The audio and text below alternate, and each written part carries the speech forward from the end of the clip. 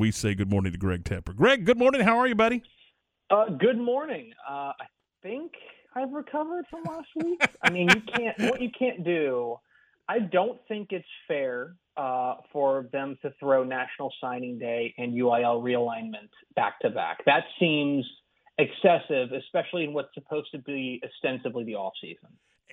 Greg, it was an unusual realignment day, wasn't it? Yeah, I would say so. First and foremost, a lot of it had to go virtual. Thankfully, not because of the pandemic, but largely because of big weather. Because there was, for those who don't know, on UIL realignment day, they're released at 9 a.m. and a lot of coaches from particular areas get together. There's big meetings in Central Texas and in Austin. There's big meetings in the Rio Grande Valley, which still happen because they were just fine.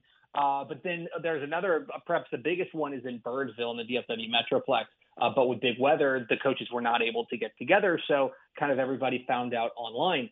But then, when the alignments did come out, it was a little bit of a strange alignment in the sense that I think the overall takeaway is that it was mostly chalky. It was mostly the same. There weren't all that many little surprises, except where it wasn't chalky, in which case the UIL went crazy. And they made some huge shifts that really changed things. The way that Matt Sepp, our insider at Dave Campbell's Texas Football, put it was that there were no boring changes. They were all either everything stayed the same or it totally shifted the balance of power in particular classifications, particular brackets, things like that. So it was a strange alignment and one that I think is going to be remembered as such, not only because of the fact that we weren't able to get together because of the weather, but also because of just the nature of this particular alignment. Let's start with District 11 in 3A. Do you think the UIL looks and goes, yeah, let's do it here? This is the new, District of Doom, if you will. I mean, when you start looking at this thing. Yeah, I don't think there's really any doubt about it. When you're talking about an already strong district, remember we're talking about a district that already featured a team like Lorena, the defending 3A Division I state champs. It already featured Little River Academy, which was an 11-win team from a year ago. It already featured teams that were, in the Battle of the Bell, right? Cameron Yale, Rockdale. McGregor's been capable of great years. Troy had a down year, but we know what they're capable of. It already had that. And they said, well, you know what? Why don't we add in the defending 3A Division II state champs in Franklin? Now, to your question, I think that the UIL does say that they do this blind, that they go in there and these are nameless, tacks on a map. They have admitted that there is something to be considered about competitive. They had some particular phrase, but there need to be a little competitive balance or things like that. The one thing I'll say about this particular instance, with Franklin joining this district with Lorena and Little River Academy, Cameron Yale, et cetera, is that if you take a look at 3A Division I and where all these teams are, there weren't a whole lot of other places for Franklin to go. They're kind of now, by moving up to 3A Division I, they're in the kind of the north part of the Brazos Valley. They are really a bit on an island. There's not a whole lot of places for them to go. And so as a result, it actually does make, I think, a lot of geographic sense to lump them in there. This is something that we thought was a possibility. And the fact that they came true, I don't think is necessarily a shocker. That said, whenever you see, oh, hey, by the way, we're going to get a district game between the two defending 3A state champions, it's certainly a bit shocking. What was the biggest eye-popping moment for Greg Tepper in this realignment? Yeah, the biggest eye-popping moment for me would have been whenever I opened up 2A and I saw that kind of for what appears to be no real reason other than to just light a fire and see what happens, is that they put Refugio and Shiner in the same district. Down there in 15 2A Division I, you may remember that they've long been in the same region, but now they just decided to lump them together. That was the part where I said, "Whoa, that's certainly going to turn, raise some eyebrows." The second place that I went was in 5A Division I, because if there is, for all we talk about a relatively chalky realignment, This is where 5A Division One is where things went a little bit crazy town banana pants, and they changed some things up. Particularly bringing, obviously, with Aledo on the way up. The alignment for Aledo, there were a lot of different places that they could have gone. We thought that there was an outside possibility they get sent west to like Lubbock and Amarillo, like Abilene did. That didn't come to pass. The thing that nobody had on their bingo card was for them to get in a district with Denton Ryan, which was certainly shocking. The other one that really jumped out at me, that was a shocking one that may be flying under people's radar, is that they moved Carthage in 4A Division II, of course, a team that needs no introduction. They moved them from District 10 to District 8. And perhaps if you're not familiar with realignment, you're thinking, okay, what's the big deal? They changed the number of their district. That is as massive a shift as you can possibly give, in the sense that they are flipping sides of the bracket. They're going from Region 3, District 10 would be in Region 3, over to Region 2. District 8 is in Region 2. So that means they're going from, if you're facing a playoff bracket, they're going from the right side of the bracket to the left side of the bracket. To put it another way, imagine if they moved the Kansas City Chiefs to the NFC. Like that's basically what happened, is that they took a major powerhouse, a team that is every single year has state championship, has a chance to win a state championship, and they moved them to the other side of the league. That is a huge shift that really, once I kind of digested it, really caught my eye. Tep, I know for me, one district in our area that caught my attention was District 8, 2A D1. And when you look at that, you got Bosqueville, Crawford. You throw in Marlin, who defeated both of those guys last year, and a Rosebud Lot team who's coming off a playoff run. What are your overall thoughts on this district, and kind of capped off with the job that Coach Torres did at Marlin in year one and what expected going forward? Yeah, I mean, let's start there with what Coach Torres is doing there at Marlin. I mean, they are one of the fast-rising, up-and-coming programs, not just in the state of Texas, but I would say, but at any classification. I mean, they have been absolutely spectacular. And the thing about Marlin in this particular alignment was that we thought that there was going to be a chance that they shifted over to Region 4. We thought there was a chance because of where they are, kind of in that, whenever you're in Central Texas at the small school level, you're kind of at the mercy of the UIL, because you're kind of a wild card in the sense that they can kind of put you wherever they want. We thought there was an outside chance that they get sent to Region 4, which would be Refugio, Shiner, Mason. I mean, you talk about a region of doom becoming even tougher. Well, they didn't. They ended up landing in District 8, staying in Region 2, but they did shift over, and that small shift over to District 8 is massive, because to now get into a district with Crawford, I think is pretty remarkable. You mentioned Rosebud Lot, a program I think is on the rise as well. This is pretty shocking. I thought, when you add those in with Bosqueville as well, a program that is pretty much every year a contender. I mean, my initial read on District 8, 2A Division 1, and you'll have to forgive me, I don't have to put out a magazine for at least 4 months now, so don't hold me to this. My initial read is that there's 5 playoff spots or 5 playoff teams for 4 playoff spots. There's going to be a good team left out of the playoffs, at least one, and that's if some of the teams that maybe struggled last year, like if a team like I don't know, if a team like Riesel isn't able to put it is able to put it together, then suddenly that's gonna add up. I mean, you've got a lot of really quality teams in 8-2A Division 1 that somebody's going to get left out, and that is the mark of a really deep and tough district.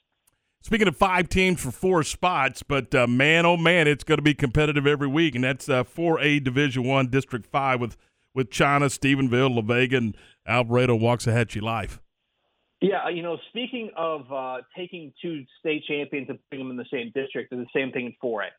China Spring on the way up from 4A Division 2. They decide to lump them in. Hey, you know what? Why don't we just throw them in with Waco La Vega, which I don't think is a surprise. You look at geographically, that makes a lot of sense with China Spring and La Vega. What really was a bit of a surprise was that they threw them out west with Stephenville. Stephenville is one of those real typical kind of edge case programs in alignments, just because of where they are. I know that we as football fans know where they are and stuff like that, but they really are, as far as 4A Division 1 programs are concerned, they really are kind of out there on an island. And so there was a chance they could go west. There was a chance they could go kind of more north to the DFW Metroplex, or they get sent kind of southeast to Central Texas. And so now you've got two defending champs and a program that is continually playing for state championships in Waco La Vega, all in the same district. And by the way, Alvarado's nothing to turn your own nose up at either, and Waukesha Life's had their moments as well. So yeah, the other thing that's interesting, and I would say that and all these coaches, Don Hyde and Sterling Doty, they're really they'll all say the right things. But the other thing to keep an eye on there is that they have that with 5 team in a 5-team district, that means you've got to find 6 non-district games. And good luck. I don't know if you guys know this, but there's not a ton of teams lining up to play Stephenville and China Spring. La Vega does this every year when they're in like an 8-team district. They have difficulty finding like 3 non-district games. So that's certainly a big challenge that comes about whenever the alignments are posted. In District 11, the original District of Doom was Cedar Hill and DeSoto and Duncanville in there.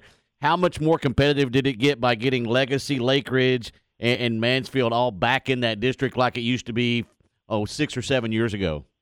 Yeah, it's really interesting what they did here, because they basically took a district that was that kind of Central Texas DFW kind of hybrid. And they said, nope, this is a DFW district. That's what we're doing. And so they add in those programs. They drop Midway, and then they add in the Mansfield programs to add them in there, and they add in Dallas Skyline.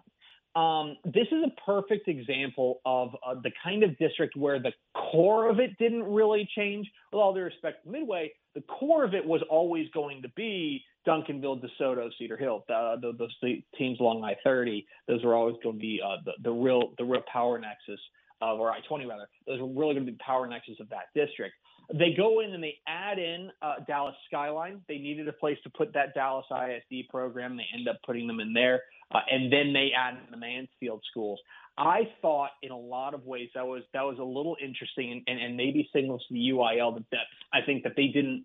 I don't know if they loved those kind of cross regionals districts, especially when you're dealing with major metro areas like DFW. One of the things that I think is interesting, because there's again, to get back to Central Texas, because of where they're always going to be kind of unless you get down to small school ranks where there's a ton of those the smaller schools. With the big schools, there's always going to be kind of the teams that are moving in and moving out, and teams. There's going to be some cross-regional aspect to it, just because there's not enough teams. For them to go and say, you know what, we're going to base the district in Central Texas. We're not going to make them kind of travelers, I think is telling to what they wanted to accomplish with this alignment. The fact that, like a small example, and this is a different district, but District 12, 6A, they took Hutto and they sent them north, right? They sent them north to play Houston, basically an Austin area team, Pflugerville Weiss, an Austin area team, going up to play Killeen Harker Heights, play Temple, to play Midway. I think that they said, you know what, the last couple of years, Midway has been, a visitor to it, basically playing road games in a lot of ways, a visitor in a DFW district. Now they kind of have a district with Temple and those teams to call their own. They can kind of sit at home more often than not, as opposed to going on the road. So I thought that was a little bit interesting, and I don't know if they planned that way, but after a little bit of consideration, I wonder if they said, that we want to base this district in Central Texas instead of kind of sending these Central Texas teams out to be outliers in different districts.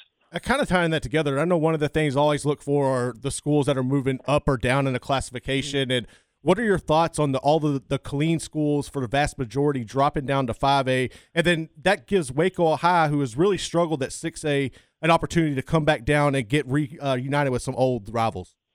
Yeah, I think that this is a real big win for every program involved. When you take a look at a program like Shoemaker, who I think is a program to keep an eye on. I think that they're a program that I think is on the rise. Them dropping down from 6A to 5A Division I, they're going to be immediately more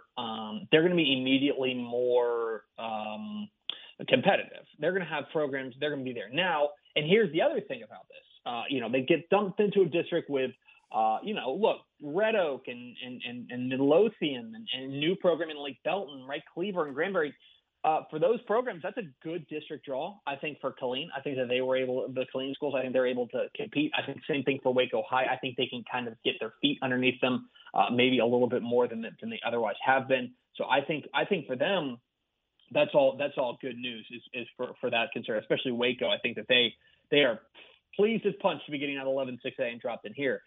And the other thing about this, and this is bigger picture, the other thing about this is they get dropped into Region 1, which, again, Central Texas, they can get put kind of wherever they want. To get dropped into Region 1, which is, with all due respect, obviously with Aledo and Denton Ryan looming, I think the weakest of the four regions overall on balance. You're talking about an El Paso district. You're talking about a West Texas district, with Abilene, the Amarillo schools, Lubbock schools. For them, I think that this was a really savvy draw for them. And I think that they've got to feel really good about their spot, not only to make the playoff, these clean schools, not only to make the playoffs, but also to make a little bit of a run because, yes, you want to avoid Ryan and Aledo as long as possible. But if you can get that right kind of draw, then suddenly you could be talking about a 2-3 round playoff push and feeling really good about your season. Greg, what do you guys got going on as far as the Dave Campbell's Texas Football Magazine? Yeah, obviously last week was nuts. We've caught our breath now, and we're going to kind of continue to sift through this data and see what we can see. And then, believe it or not, on Thursday we have a meeting to start talking about putting together the 2022 summer edition That's of awesome. the magazine. So I got like a weekend, and now I get to get back to work. So yeah, it never stops, but we've got our daily live show on TexasFootball.com. We're talking football every day. And so if you need your little football fix in the off season, we're your place. In July, I'll be here before we know it. Why would you say that? Come on, man. I got to put together a 400-page magazine. I haven't even started on it yet. Come on. Why don't you just say, July seems a long way away. Yeah, but it doesn't. Plenty of time, plenty of runway between now and then. Greg, always a pleasure, man. Appreciate it. Thanks so much. All right, take care, boys. Have a great day. That is Greg Tepper from Dave Campbell's Texas Football Magazine.